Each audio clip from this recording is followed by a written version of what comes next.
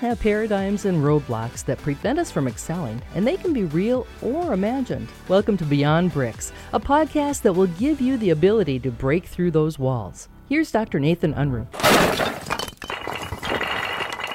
Welcome to a conversation on the chiropractic journey, where we explore the rich history, present developments, and future prospects of the chiropractic profession. I'm your host, Dr. Nathan Unruh, and today we have the privilege of speaking with a true visionary in the field. Joining us is Dr. Carl Cleveland III, an esteemed chiropractor and the driving force behind Cleveland University, Kansas City. With its 100-year-old College of Chiropractic, as well as its College of Health Sciences. Dr. Cleveland has dedicated his life to advancing the chiropractic profession and preserving its history.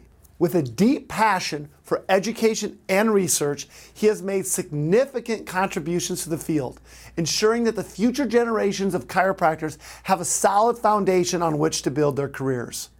Currently serving as the president of Cleveland University, Kansas City, Dr. Cleveland has played an instrumental role in shaping the institution's vision and mission.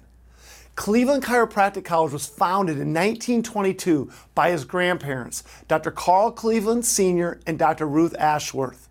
Dr. Cleveland III has served the institution for the past 50 years. Under his leadership, the university has become a hub for chiropractic excellence, offering comprehensive programs that empower students to become exceptional practitioners. One aspect that sets Cleveland Chiropractic University apart is its commitment to preserving the history of the profession.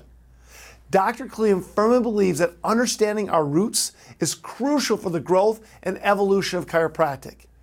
He has spearheaded initiatives to create a repository of chiropractic history within the university, ensuring that the invaluable knowledge and experience of pioneers and trailblazers are never lost.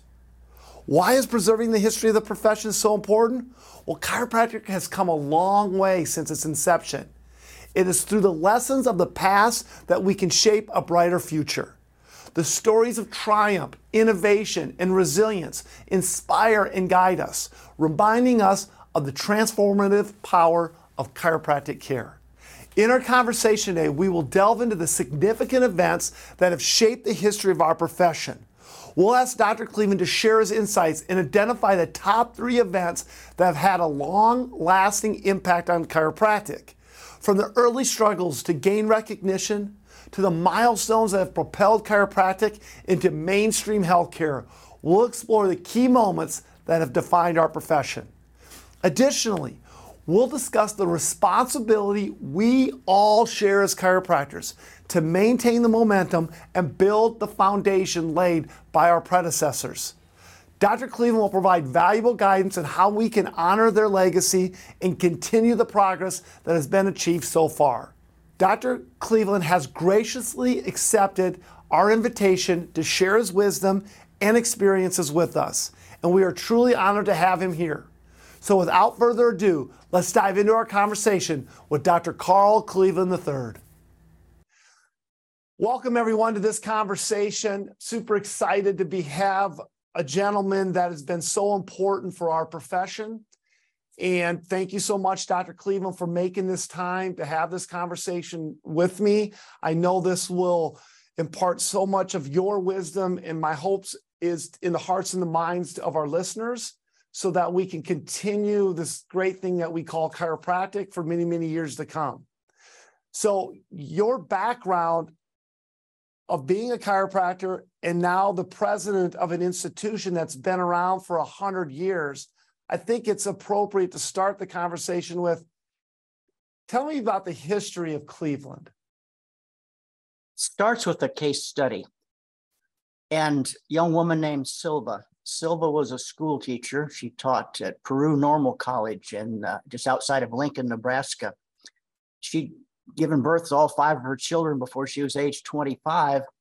And her husband was an itinerant farmer, and he went south and never came back, and she was a single parent. But Silva had a series of health issues, as it was reported in her case history. And some of the symptoms of diabetes, dropsy, other conditions. In any event, her condition progressed so aggressively, the doctors of the day intended to amputate her right leg at the knee because of diabetic gangrene. And they were prepping her for surgery, as the record was stated. And they came back in and said, Miss Ashworth, we don't think that you'll live 6 months. We're not sure you'd even survive the surgery. We know you're a single parent. Put your affairs in order. Go home, make out your will. You maybe have 6 months to live. She went home, prepared to arrange for her children to go with relatives. And a woman down the road said, have you ever tried chiropractic? 5-word question. Have you ever tried chiropractic? She'd never heard the word chiropractic. He's a new doctor in town. He's a graduate from some college over near the Mississippi River. What do you have to lose? She had nothing to lose. She had 6 months. She goes, she proceeds. The record indicates the chiropractor was named Olson. He was a Palmer graduate, and he proceeded with a series of adjustings in her mid-thoracic, in her cervical area. He would adjust her repetitively throughout the day, send her home, bring her back the next day, did that for a series of weeks. And interestingly, the gangrenous toes that was attributed to diabetes began to pinken up, began to heal. In fact, over a period of time, the chemistry of diabetes left her. How do you explain that observation? Was it spontaneous remission? Was it misdiagnosis? Well, whatever Silva had, her condition left her, and she attributed it to chiropractic. She was so excited about her new life through chiropractic as she then arranged for 2 of her children to stay with relatives and brought the others to Davenport, Iowa, and Silva enrolled in the Palmer School of Chiropractic, and she graduated in 1910. Dr. Silva Ashworth was her name. She became the first woman to practice chiropractic in the state of Nebraska. Quite a pioneer, very controversial. First of all, to be a doctor and a woman in 1910, that was very unique. In addition to that, she created controversy. It was in the Des Moines Register. She would go into the Nebraska State Penitentiary and adjust the prisoners, actually put her hands on the prisoners. Quite scandalous at that time. Her daughter, Ruth, worked as a chiropractic assistant, saw the changes in patient care every day and said, Mother, take me to the Palmer School. I want to be a chiropractor like you. So mother takes daughter Ruth to the Palmer School, introduces her to B.J. Palmer. While Ruth is there, Ruth Ashworth, in a class of anatomy, she met a young fellow from Simpson College. He taught mathematics. He was a coach at Simpson College, wanted to be a chiropractor. And they met in that class of anatomy and they courted. And they ended up getting married. And in fact, B.J. Palmer gave away the bride. They were married in B.J. Palmer's home. B.J. was the son of the founder of chiropractic. And that young man's name was Carl Cleveland. And those were my grandparents. They met at the Palmer School. They started their first chiropractic practice in Webster City, Iowa in 1917. But because my grandfather was an athlete, he wanted to look at the influence of chiropractic care on athletic performance. Back in 1918, where do you go to find people that are into fitness, unless it's at a college or university? Well, they looked at Chicago, they looked at Kansas City, and they chose to move their practice to Kansas City because Kansas City had a very active YMCA. Where did you find people who were into fitness back in 1917 or 18? YMCA was that opportunity for them. So that brought them to Kansas City. And they started their chiropractic practice. And in 1922, with just 3 students, they founded Central College of Chiropractic, founded as a not-for-profit organization. It remains as such, not-for-profit, tax exempt today. And since then, the institution has grown to what it is today, from 3 students to today, 633 students, with graduates in all 50 states and in 20 foreign countries.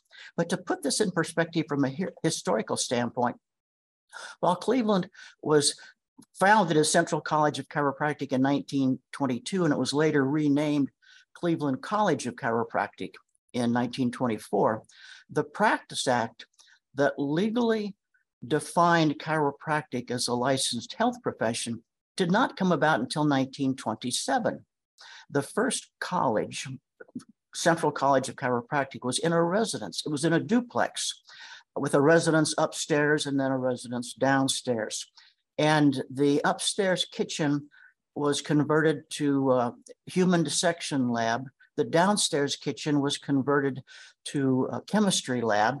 The living room was the waiting room for the patients. The dining room is where the patients were treated. Upstairs were converted into classrooms, but that was not only the clinic and the college, it was the home that my grandparents and my father lived in. My father would tell the story of what it was like to live and to grow up in that house. And it was at a time when literally a knock at the door brought fear of arrest. The college was founded in 1922, but it was not until 1927 that the state of Missouri licensed chiropractors as a legal healthcare profession. My father would say that the rule at the house, and he was 4 or 5 years old then, if there was a knock at the door, he was to remain motionless, not to let out a peep, not a sound, until his parents could peek through the curtains of a window to look to the front door to make a decision. Was this caller a prospective student? Was it a patient seeking care? Or was it an agent sent to arrest them for the illegal practice of medicine without a license? My father would say I'd get along pretty well through the day at school until we'd be putting the crayons and the tablets away. He said I'd break out into a sweat and then I'd run all the way home just to make sure my parents weren't in jail. My grandmother, Ruth Cleveland, would sew coins into the lining of my father's jacket and say, son, if you come home and if the house is locked, go next door, Miss Aletha, she'll take care of you. She'll do your laundry. You can sleep there until we get out of jail. And it's okay, son, rip open the lining to your jacket because each one of those quarters will buy you a full meal at the restaurant at Independence Avenue and Prospect. What was it like to grow up at a time when literally a knock at the door brought fear of arrest? So that's my story. My grandfather was quite a leader and a spokesperson in chiropractic. He was an activist, as was my grandmother. They would testify in court for chiropractors that were arrested for the illegal practice of medicine without a license. He would arrange for the portable adjusting table. This is my grandfather, C.S. Cleveland, would arrange for the portable adjusting table to be taken into the jail cell. So the patients, they had visiting hours in jail back then in the Kansas City area. So patients could come in and actually get their adjustments. Sometimes the jailers would get their adjustments too. My grandfather would arrange for the patients to picket outside of the courthouse chanting, "We want our doctor. We want our doctor." My grandfather, Dr. C.S. Cleveland, he would arrange for the brass band to play outside during the trial to bring attention to the fact that someone was being persecuted illegally. So that's our story. We've now grown to expanded substantially as an institution, now to become a university, Cleveland University, Kansas City, with our College of Chiropractic and also a College of Health Sciences. The College of Health Sciences has an associate's degree in human biology, an associate's degree in radiological technology, in orthopedic, in occupational therapy assistance, a bachelor's degree in human biology, a bachelor's degree in exercise science, a master's in health promotion, as well as a master's degree in exercise physiology and sports science. And the focus of the university, through its College of Chiropractic and its College of Health Sciences, our mission is health promotion, to be a leader in health promotion education. And when we say health promotion, we're talking about health behaviors that empower people to control their health and to improve their health through lifestyle behaviors. So that's our focus. That's our mission. Yes, we're now over 100 years old. We celebrated our centennial here this last fall, quite a celebration. And we're well positioned for the next 100 years. And I'm so honored to be here, part of this this presentation here yet today. Awesome. Well, I appreciate that story because now I know a whole nother level of why you're so passionate about chiropractic. And this is why I wanted to have this conversation with you, because I think so many of us don't understand, appreciate what had to take place in the early years of our profession to be where we are today. The fact that I don't have to worry about going to jail, and my mom didn't have to sew coins in my suit coat and tell me where to go get a meal. But I think those historical facts has laid the foundation that we can never forget, that we have to continue to do our individual and collective work to keep the profession strong and relevant in the healthcare space. I know another one of your passions, Dr. Cleveland, is to make sure that we don't let all these things that have taken place in the past get buried and lost. So there at Cleveland, you are created archives of all of our important documents and documentation of all of our important events. And I thank you for that. And as you listen to this, everybody, today, I want you to make sure that think about how you can support that cause, because that's a big undertaking. It costs money, it costs energy, it costs resources, but I think it's time well spent and money well spent.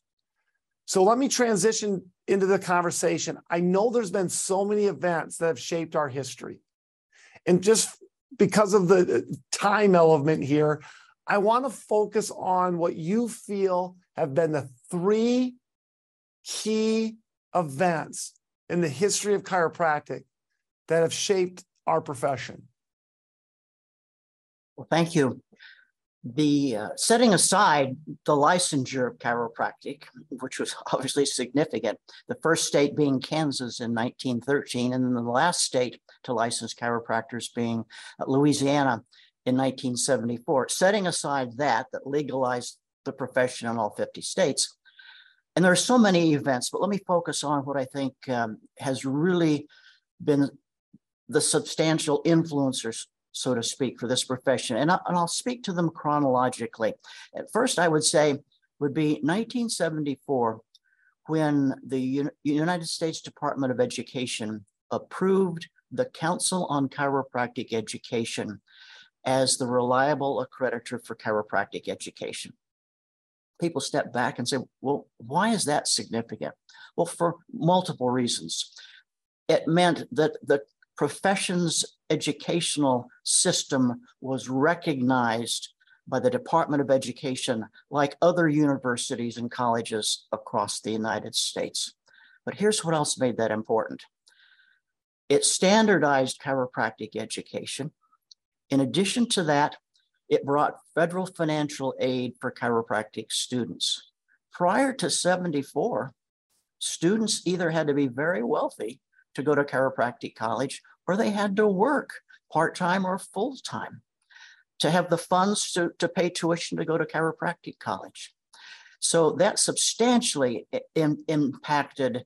And today, I would estimate, I know from our own institution, over 90% of the students enrolled have some form of federal financial aid that allows them to go to school, to have living expenses, and to sustain this program that's 4 academic years after the pre-professional health sciences. In addition to that, the Council on Chiropractic Education is significant because it brought the educational community in chiropractic together initially twice a year. Before the approval by the Department of Education, there were actually 2 accrediting agencies. One was a branch of the American Chiropractic Association, that was the Council on Chiropractic Education, and the other one was a committee or a branch of the International Chiropractors Association. And they didn't always play well. They had different approaches to scopes of practice, but ultimately, when the Council on Chiropractic Education was recognized, that meant all of chiropractic education had to come together and to meet the standards of that body. And that accreditation allowed for fluidity of a graduate from one college that's accredited from the Council on Chiropractic Education to go to any of 50 states. And that opened up a tremendous opportunity without a doubt. But as the chiropractic colleges were forced together to meet in a hotel during the accreditation activities, we got to be friends. And those individuals in the one camp of the ACA or one camp of the ICA, those colleges had some of the same challenges that we did. And as we became friends and there became the element of collegiality, that in itself is a historical outcome of the accreditation of the Council on Chiropractic Education. In fact, the coming together of the colleges each year is what fostered today's Association of Chiropractic Colleges, which is a tremendous influence and has influence in Washington, D.C. for chiropractic education. So I'd say one of the first would be the historical events that shaped the profession was the accreditation. Second, obviously. So let me pause you, Dr. Cleveland, there, because I don't want the listeners to miss something that you said there before you get to the second thing. We are stronger together than we are individually. So as you met in those hotel rooms, you understood we have more like than we're different. Let's focus on that. That helps create momentum because we're stronger together. So we can't forget that point as we move forward. So I think that was a key point I didn't want the listeners to miss that you said. Okay, so number two, what's the second one? Now that you raised that, Dr. Nathan, let me add another element, a more personal element. You see, in my family, my great-grandmother was a chiropractor. My grandmother was a chiropractor. My mother was a chiropractor. My father was a chiropractor. But interestingly, my great-grandmother and my grandmother, Ruth Cleveland, were active in what was called the National Chiropractic Association, which is today's American Chiropractic Association. But my grandfather, Dr. C.S. Cleveland Sr., and my father and mother, both chiropractors, were active in the International Chiropractors Association. I'd go to a family event, a Thanksgiving dinner, we couldn't get past the salads and they'd be talking about the personalities in the ACA and the ICA. And so I grew up hearing both sides of the debate. And but interestingly, when it came time for me to be adjusted through that holiday weekend, they would adjust me the same way. They would palpate. So I saw the similarities. And when I came into leadership here at this institution, one of the first things I did was to foster a student ACA and a student ICA. And I would invite the leaders of both groups to come on campus and to have a joint ACA ICA day. And in fact, I don't know what the other college leadership does with this, but I enroll at my own cost the student memberships of students in the ACA and the student ICA. And if they elect in the Student American Black Chiropractors Association, why? Because I want them to be informed about the issues. I want them to see the common denominators. I want them to become activists, and this is working for us. I love it. Beautiful. I love it. So what's the second event?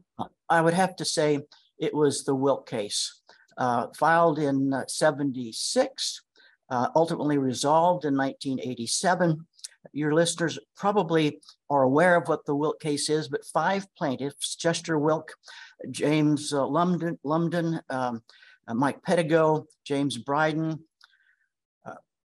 Arthur, came together, filed a lawsuit working with the attorney George McAndrews. George McAndrews himself grew up in a chiropractic family, and that's a story in its own right. And I suggest that your viewers get a copy of the book by Howard Walensky, Contain and Eliminate, because there's a story there that needs to be told and retold.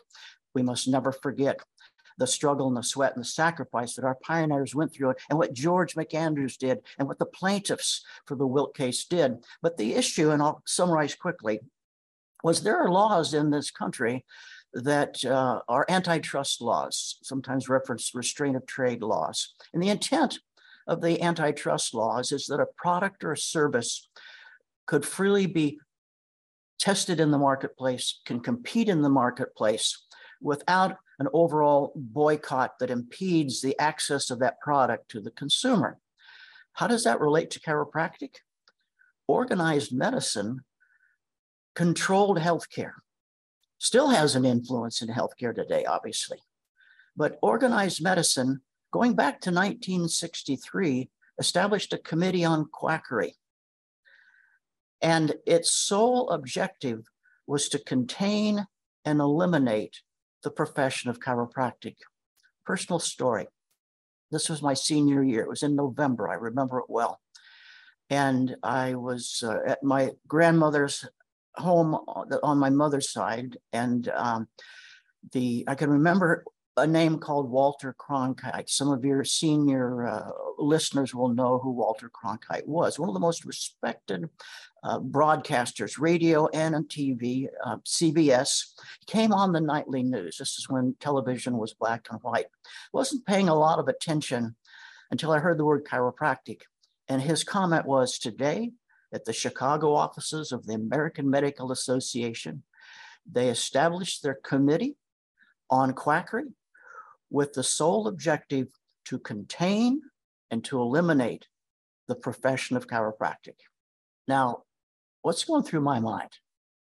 I'm a senior in a high school, and I'm hearing this very authoritative voice come on and say they want to eliminate and contain what my family stands for generations.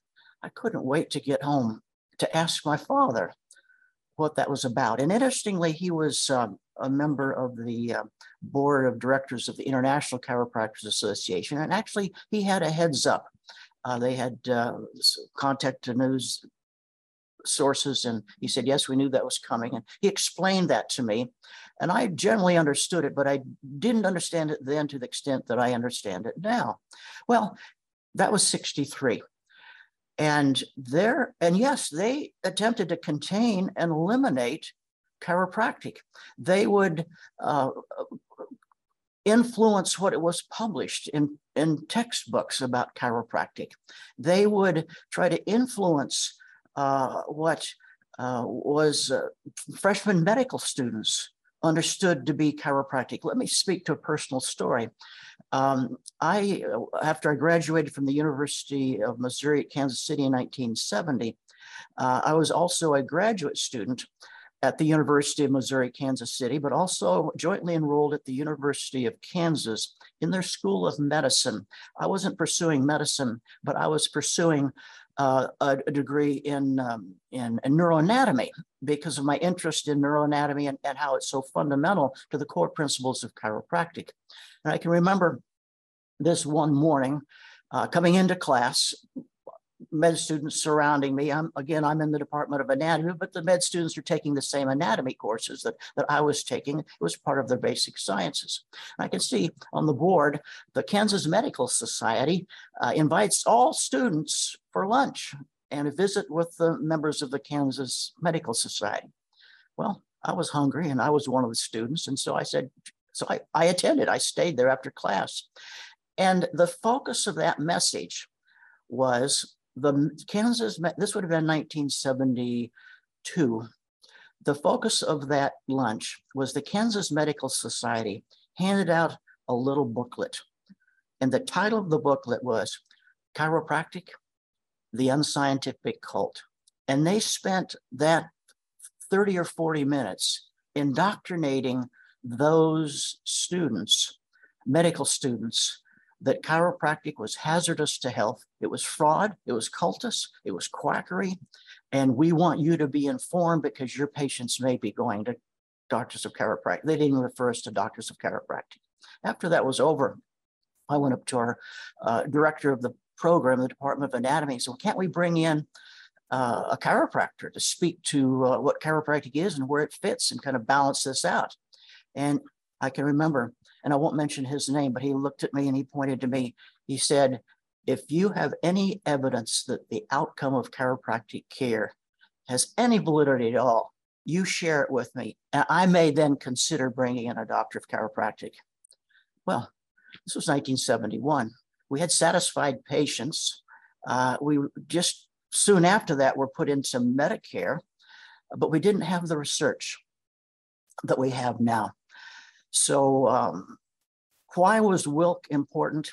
Filed in 76, ultimately resolved in 1987, is that it leveled the playing field where doctors of medicine could accept referrals from doctors of chiropractic, could refer to doctors of chiropractic, could actually teach at chiropractic colleges, and chiropractors could participate in research. And clearly stating that it was ethical for a medical practitioner, in their own opinion and choice, to elect to voluntarily associate with a doctor of chiropractic. That was a step forward. Why was that significant? Well, if you then look at the early 1990s, and this is a subset of a historical significant activity that's attributed to the victory of Wilk versus the AMA, is you had a groundswell of research from 1992 to 1994 that pointed to the effectiveness of and safety of chiropractic care. You had the Rand Corporation out of Santa Monica. You had the Mead study out of Great Britain. You had the Manga report out of Ontario, Canada. And then you had our own Agency for Healthcare Policy and Research in 1994. Why was that significant? Interestingly, when the results and the publications are related to those guidelines called for the inclusion of spinal manipulative therapy in the management of back pain. As they stated, largely it's done in America by doctors of chiropractic. I would get calls from the local medical community and the press wanting to say, well, now that there are these new guidelines, help us understand when we should refer a patient to a doctor of chiropractic and what will the nature of that care be. So in other words, if it weren't for Wilk having leveled that playing field, I think it would have been years later before that type of research could ever have been done in a cooperative setting. And if you look back, what has really driven this profession forward is research. Research brings credibility. Credibility brings awareness. That awareness brings increased utilization. And look at where we are today. So let me stop with that for just a second. I would say the second element represents the Wilk case and the victory there. The third dynamic, which is a current dynamic, and as we record the history of chiropractic, I think others will look back and say, yeah, I agree, is the tragedy of the addiction to prescribed painkillers.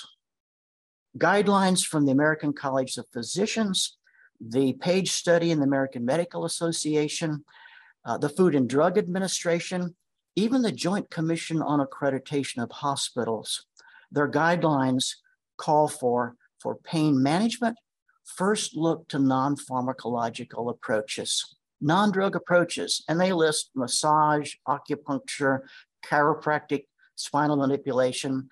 And even as a result of that, I have had, and many of my colleagues in chiropractic education have had members of the medical community asking the questions, how in fact can we engage your graduates or doctors of chiropractic to come be part of a first line offense to drug management given these guidelines? So I would have to point to the tragedy of the addiction that will historically be recorded as something that created a wake-up call for this profession without a doubt. Oh, we could add so many more. If it wasn't for Wilk, we wouldn't be in the Department of Defense. In 2000, Clinton signed into law that chiropractic be made available to the active military. You had Bush in 2002 mandate that chiropractic be available to veterans. So when you think this through, I would say Wilk case, without a doubt, has had a tremendous impact, and then as a result, a cascade of other effects that have influenced our profession today and the patients we serve. I love it. So, okay, you gave us three. I mean, and I think so many people, Dr. Cleveland, that have been practicing in chiropractic don't understand the magnitude of those events. And I know for me, I've been a chiropractor for 24 years, almost 25 years. And when I went and read the book Contain and Eliminate, I got fired up. I got inspired about it and very proud of what I do, but it also motivated me to be that much better. And how do I invest back into this profession for the generations to come? So I encourage, as you listen to Dr. Cleveland today, ladies and gentlemen, do take the time to go read about our roots, to learn about the history, and then what can you do to help continue this profession forward? We have such a tendency to suck on our thumbs, if you will, and complain about insurance companies or complain about this or complain about that. But if we take a moment and take a step back and really say, boy, I am so grateful for those people that came before us. Now, what can we do to continue to take it forward? So that's where I want to end this conversation today, Dr. Cleveland. How do we support you and what you're doing at Cleveland to really preserve this history? And in addition to, for those people who are like, you know what, I want to know more about our history, where would you point them? Well, I think, first of all, become a member of the Association for the History of Chiropractic. You'll get the monthly bulletins. You'll have access to the information about the history of the profession. And we're creating the history of profession as we move forward here. Why am I so passionate about this? So oftentimes people will say, well, Carl, what was it like growing up surrounded by a family of chiropractors? And I often say, well, we really didn't take vacations. We went to chiropractic conventions, and we may have stopped at the Grand Canyon along the way. And people said, well, did you always want to be a chiropractor? Well, no, that was not my intent. I wanted to be, first of all, a herpetologist. That's somebody that collects snakes, lizards, and amphibians. And I wanted to be a pianist. And that's how I worked my way through college, playing piano. And I got to be about just before my 20th birthday playing in a nice supper club here. And they smoked back then in restaurants. I got to thinking, I don't want to be 30 years old playing in a smoky restaurant.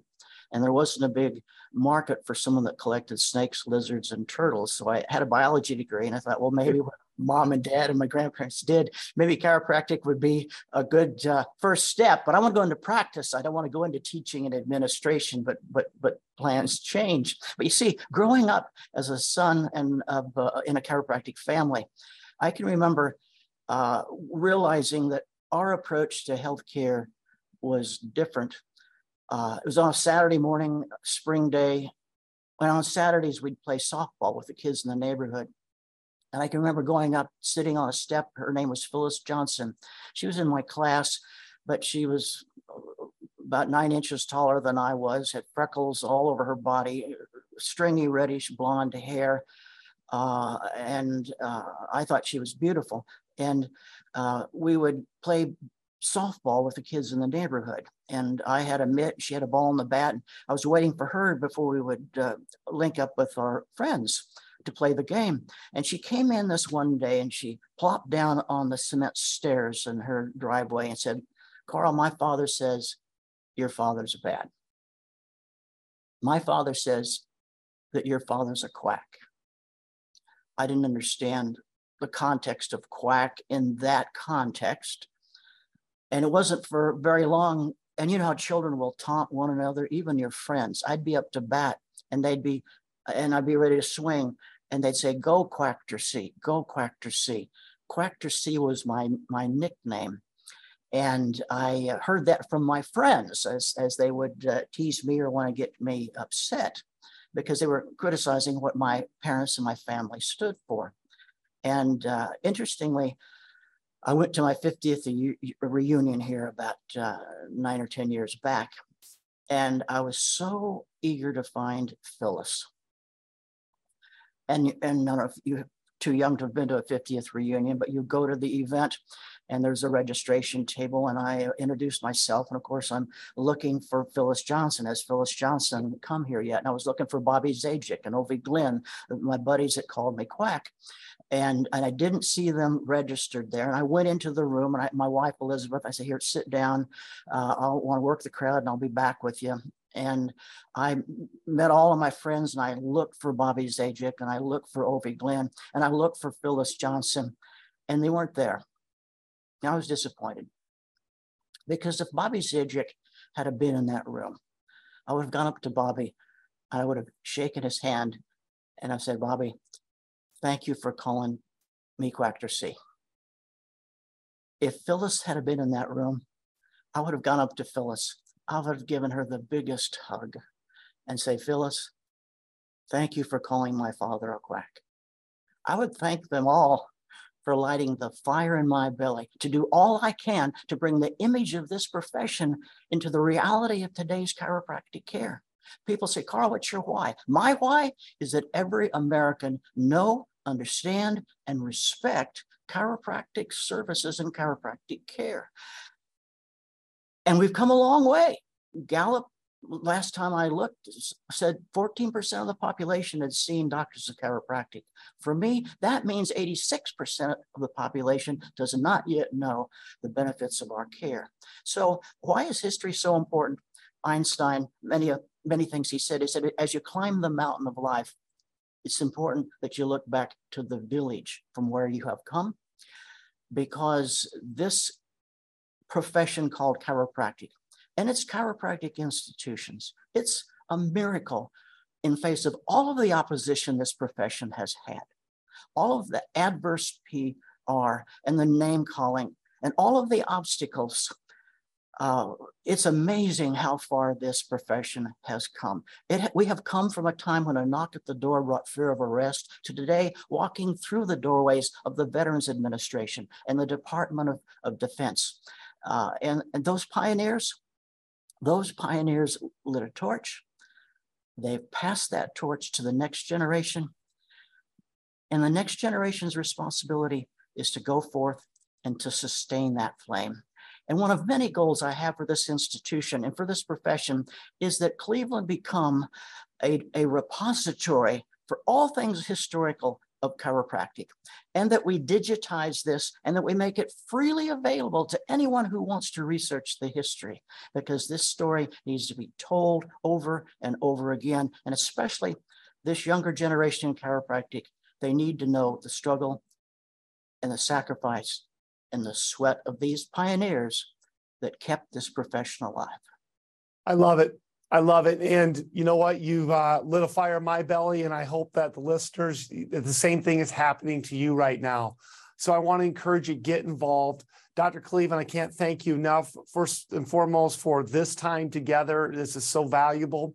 And just everything that you have done to continue to help our profession and what your family has done.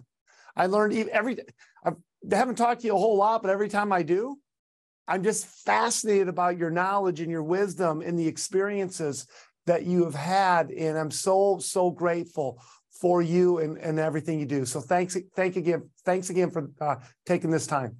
My pleasure. Thank you.